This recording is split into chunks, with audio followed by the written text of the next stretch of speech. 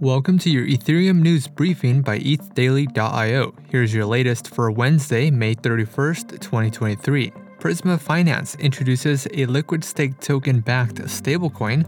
Ledger Live adds support for ENS domains. Aave increases supply caps for wrapped STETH and RETH, and Hop Protocol adds support for RETH bridging. All this and more from ETH Daily starts right after this message. Voting for ENS small grants is now live. If you're an ENS token holder, please vote for ETH Daily in this week's small grants round by visiting ethdaily.io/ENS.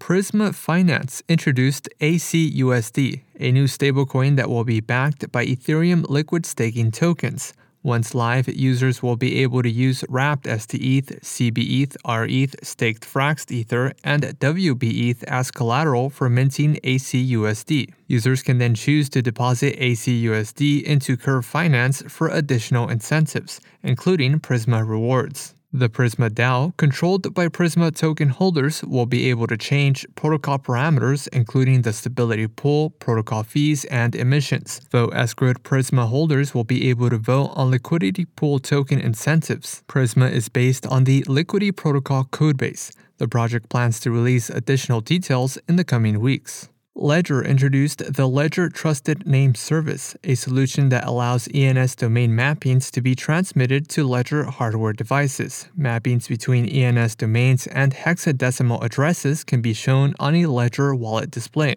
which is controlled by the secure element. The Ledger Live application now displays an address's ENS domain if one exists. Users must still confirm that addresses typed in Ledger Live match what's shown on a Ledger wallet display. Ledger also limited mappings to only show domains in lowercase alphanumeric characters in an effort to reduce errors related to typos. Descent unveiled a one-click NFT checkout tool called The Box. The tool allows users to buy NFTs across chains without the need to interact with an NFT's native chain.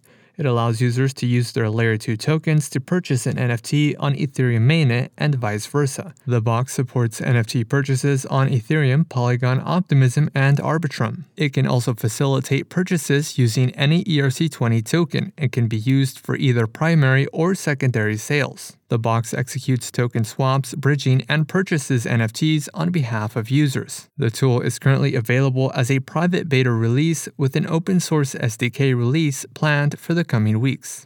Aave increased supply caps for wrapped STETH and RETH liquid staking tokens on Aave v3. The supply cap for RETH was increased twofold to 40,000 RETH, while the cap for wrapped STETH was increased from 200,000 to 300,000 wrapped STETH. Aave v3 uses supply caps as a risk management parameter to reduce protocol exposure to higher risk assets. Wrapped STETH and RETH are also supported in high efficiency mode, or E mode, which allows users to obtain a higher LTV ratio when supplying and borrowing correlated assets. And lastly, cross-rollup bridge Hop Protocol added support for RETH bridging across Ethereum, Optimism, and Arbitrum. RPL token incentives have also been added to RETH bridge pools on Optimism and Arbitrum. Liquidity providers can currently earn close to 5% APY in RPL rewards. Rocket Pool is the third largest liquid staking provider with over $1 billion in staked Ether deposits. This has been a roundup of today's top news stories from ETH Daily. You can support this podcast by subscribing and following us on Twitter at ETHdaily. Also subscribe to our newsletter at ethdaily.io. Thanks for listening. We'll see you tomorrow.